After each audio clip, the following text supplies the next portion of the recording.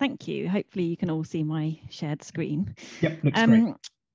Just to introduce myself, I'm Susan Greeny. I work for English Heritage. My specialism is prehistory, very much involved with how we present Stonehenge, but I'm not going to mention Stonehenge too much today. It gets too much attention anyway. So lately, I guess over the last sort of 5 years or so, I've been involved in projects where I've become more interested in the folklore of our sites that we look after in guardianship. And this sort of predates the theme year that we had in 2019 of myths and legends across English Heritage. But what I wanted to do is a bit like Sally, is do a sort of question raising session really about how we present folklore and myths to the public, and what might be the different ways of approaching that, and some of the issues involved in that. Some speakers both on Friday and today have talked about heritage interpretation and the absence thereof at various historic places and places associated with myths. So that's sort of where I'm going with this. So firstly, I just start by acknowledging a debt to Leslie Grinsell. I'm sure many of you are familiar with his work, but Leslie was somebody who really took folklore seriously in his accounts of prehistoric places, and he used archaeological evidence, historical evidence, place name evidence, folklore documents, all kinds of different sources to write really, really useful books and pamphlets about some of the sites that we look after in our English Heritage collection today. And I think, I guess maybe just a motto, we ought to all be a bit more Grinsell, and that he did kind of take all these different sources of information and apply equal weight to them. And I think we sometimes have drifted from that in the intervening period. So I just wanted to go through a couple of just very quickly, you're all very familiar with the types of stories that get associated with prehistoric sites in England, but just to kind of give you some of the background and some of the interesting sides of things, I'm just going to go through some of the key myths. And these are not just applied to one site. These are myths and legends that apply to a number of prehistoric sites, both in England and elsewhere in the British Isles. And it's really only recently that I've become sort of more aware of how these crop up again and again at different sites. Many sites have a number of different stories associated with them, but there's ways of tracing these stories both geographically and in the way that they've been recorded by early antiquarians. So one example is giants. The idea that in prehistoric times there were a race of giants. This is a biblical origin, actually quite logical if you think about these enormous standing stones and portal dolmens and monuments, that they would have been erected by people who were of superhuman strength.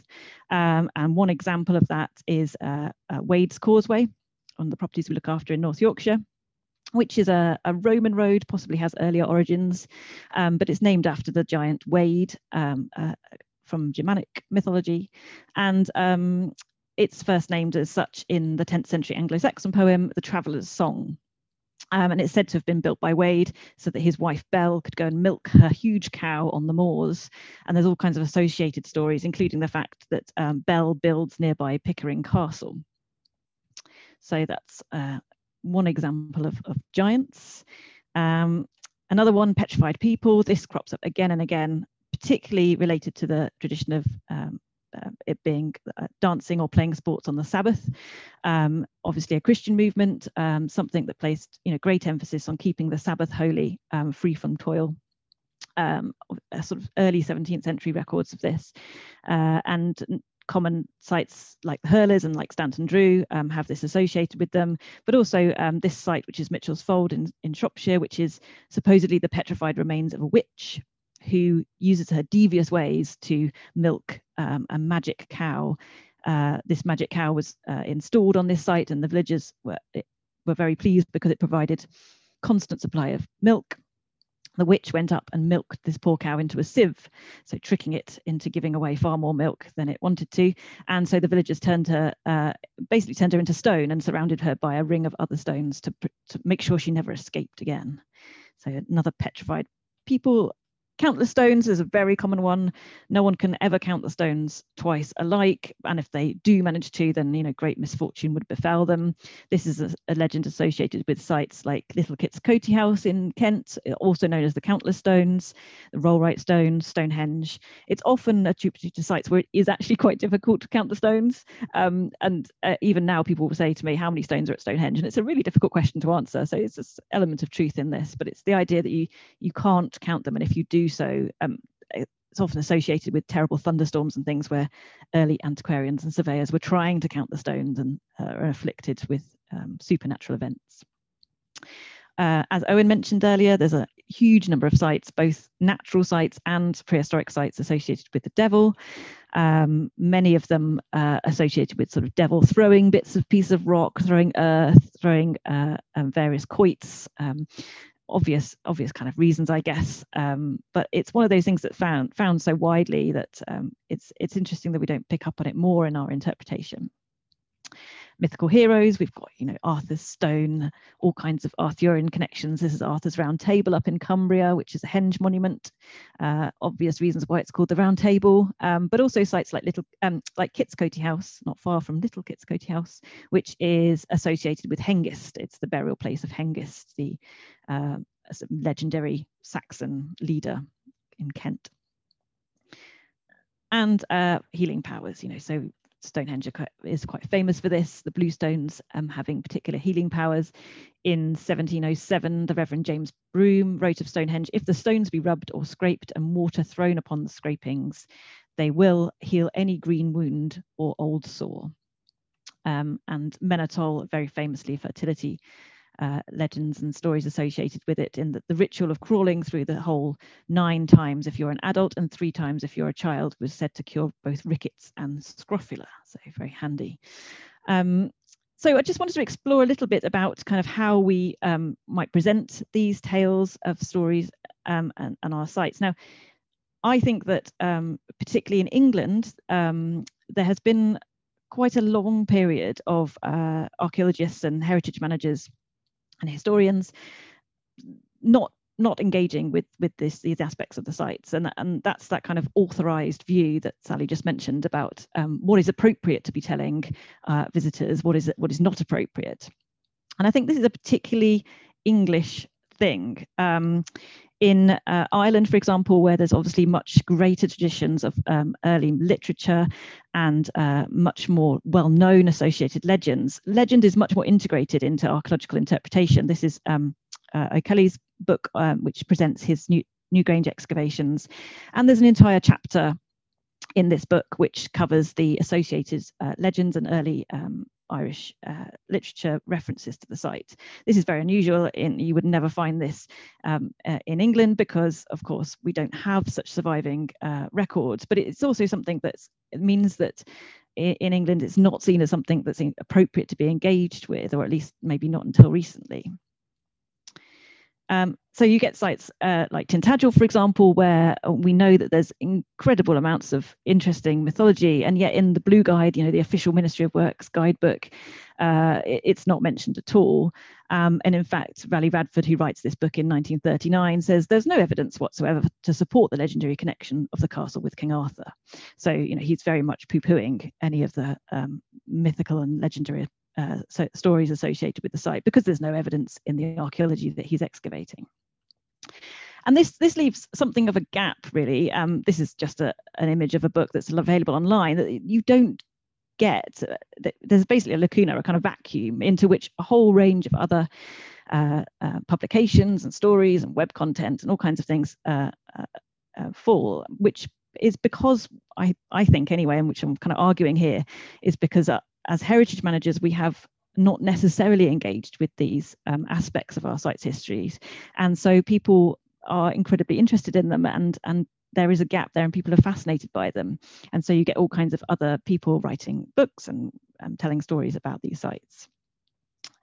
So Grinsell was kind of an exception to all of this. He kind of was someone who really was quite happy to really investigate the early records of folklore and present them alongside the archaeological evidence. Now, we all know how popular folklore is, and Owen described how popular courses are around the world. I think I want to sign up to your MA, Owen. It sounds fascinating. But, you know, we have a screenshot here of Folklore Thursday, 53,000 followers, you know, just on that one Twitter account for Place to Share Folklore. And it's becoming, I think, over the last, I don't know, 5-10 years, increasingly visible, I think, perhaps, and popular, particularly in web fora. This is a cigarette card, which I have the full collection of the 50 cigarette cards of the folklore of Britain. This is Wayland Smith, which is a popular and very well-known story. But, you know, these are things that capture the imagination. They're brilliant stories. You know, they're a really good way of getting people engaged in sites and interested in visiting and exploring their local heritage. So, you know, and that's what I was sort of arguing there. Why on earth should we bother? Why do we not just tell, you know, it's Wayland Smithy, it's a Neolithic monument, full stop. People are interested, for a start. These are magical stories. They draw people in, they engage people. They're fantastic stories, as Hannah and Kate have just demonstrated how inspiring they could be for creative outlets, not only writing, but also art, music, all kinds of creative outlets. This is a very famous engraving of, you know, the finding of King Arthur on the beach at Tintagel from Tennyson's Idylls of the King. I mean, you can't get much greater than Tintagel in the way that it's inspired people like Tennyson, you know, musical composers, poets, writers, you name it. So they really do inspire and set the imagination flowing. They're also really worthwhile studying, as I'm sure many of you know, because they do sometimes contain elements of truth. This is the story of Merlin erecting Stonehenge. He's depicted here as a giant, so you get 2 myths for the price of 1 in this image. But he is described as bringing the giant's dance, the stones of Stonehenge, from Ireland, as a memorial to the British dead.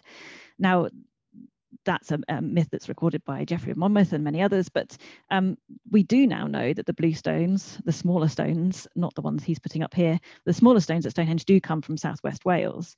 And so there is an element of truth here, and that myth, that legend, captures the idea of these stones having come from somewhere else, having come from a very long way away, and having come from, in effect, you know, the far west of Wales, which, to all intents and purposes, in the medieval period, could be described as Ireland. So there are elements of truth in myths and legends, and sometimes, and as archaeologists and historians, we do well to kind of take them seriously.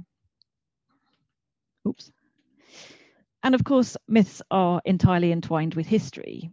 You just can't understand how these sites have been interpreted, altered, built, visited, understood, without understanding how they're so entwined with stories of myth and legend. This is an obvious one, King Arthur's Round Table in the Great Hall at Winchester, but so many of the sites that English Heritage look after, and sites more generally, have been completely intertwined with history, and the myths and legends completely influence how they've been developed, how they've been used, how they've been altered. So it's kind of a bit disingenuous, really, to just try and present the history without the legend, without stripping out all of that, you know, interesting stuff and just presenting the pure history. There's no such thing, in effect. And what happens if we don't present these stories? Others will, as I said. So there's a bit of a vacuum that's created if we don't tackle these. And that's something I've been guilty of myself. So these are 2 panels that stand at Wayland Smithy, Longbarrow, guardianship site in Oxfordshire. The panel at the bottom is a very standard English Heritage Free Sites interpretation panel that I wrote about 13 years ago, I think. And in it, it's a fairly standard panel. I wouldn't go as far as say it was brilliant, but it tells you the Neolithic and prehistoric story of the site. It does not mention the legend. It does not mention the name. Whereas our guardianship panel, which is the one that you can see at the top, says named after the Saxon smith god Wayland. So it does refer in a very small passing way to the name of the site. Now, this is a bit problematic because by focusing purely on the prehistoric story in the bottom panel, which I have to say was actually put up before the one at the top, I've kind of excluded really any later history of the site. I have mentioned that it was reconstructed and excavated by archaeologists, but I haven't touched on, some of the really crucial parts of the site about its name and the really fascinating legend that goes with it. And Howard Williams has written about this on his great blog Archaeodeath. Recommend looking at it if you don't know it. And he says, archaeologists cannot spend a century treating these sites as prehistoric and be surprised that ignoring their biographies of use and reuse creates a yawning space for extremist fantasies. It's not the press, but the prehistorians that create this problem. I think I'm guilty as charged in that respect. So as we have heard from others previously, Wayland Smithy is known to have been a site that is unfortunately used by certain extremist groups. It's a very minor and small number of people who engage in these activities, but by mentioning the fact that the site was named after the Saxon smith god Wayland, but not mentioning the fact that that was actually a 10th century application in a Christian period of a Germanic name, without presenting the slightly more detailed aspect of that story, we're basically leaving a gap for interpretation by others. And I think that's something that we need to be aware of and to address. It's a really complex topic, and I think I haven't got time to go into it massively today, but there's certainly there's a reason for thinking seriously about myths and legends at our sites and thinking about how we can present them. So recent projects that I've been involved in that have tried to do this, I'm going to show you two examples. One is prehistoric, one's not, I'm afraid, but it is one that's been mentioned already today, so I think we ought to tackle it.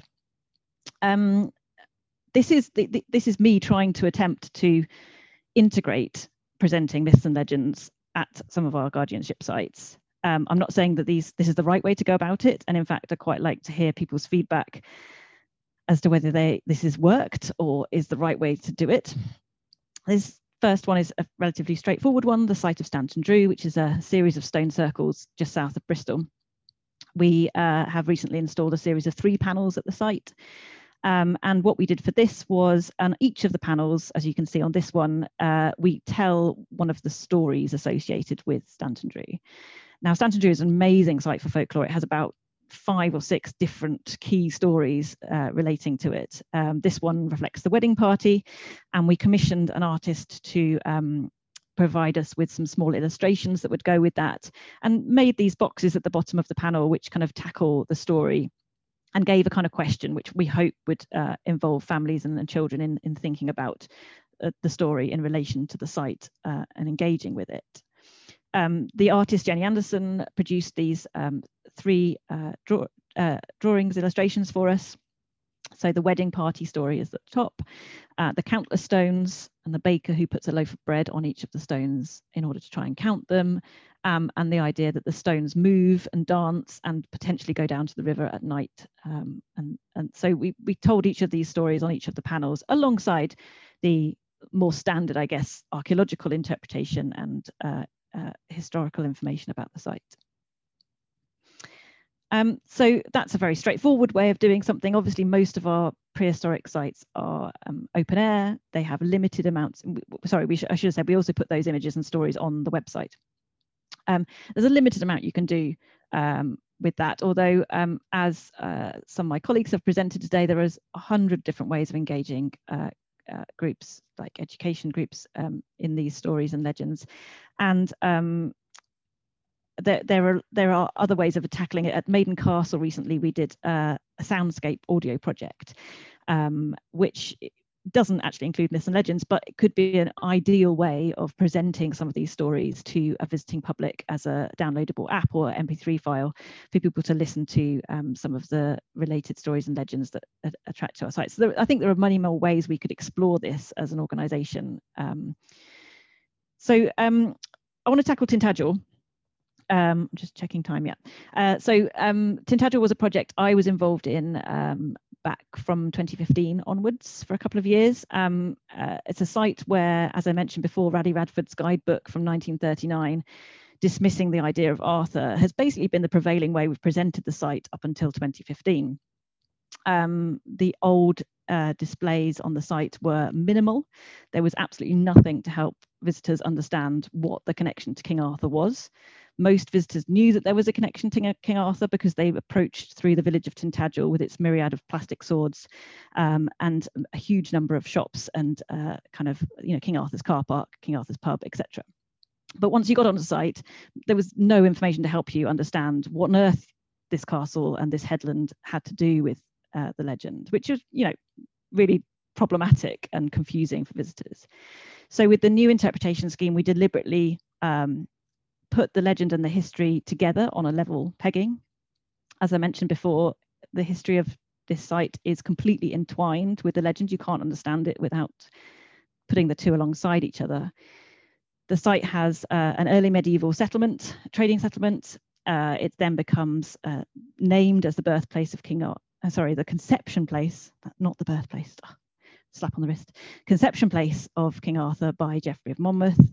It then becomes selected by Richard of Cornwall for the site of his castle, which is built in the 1230s. He deliberately selects Tintagel because of its legendary associations, both with Arthur, but also with the legend of Tristan and Isolde, which is King Mark's castle, is a really important legend attached to the site.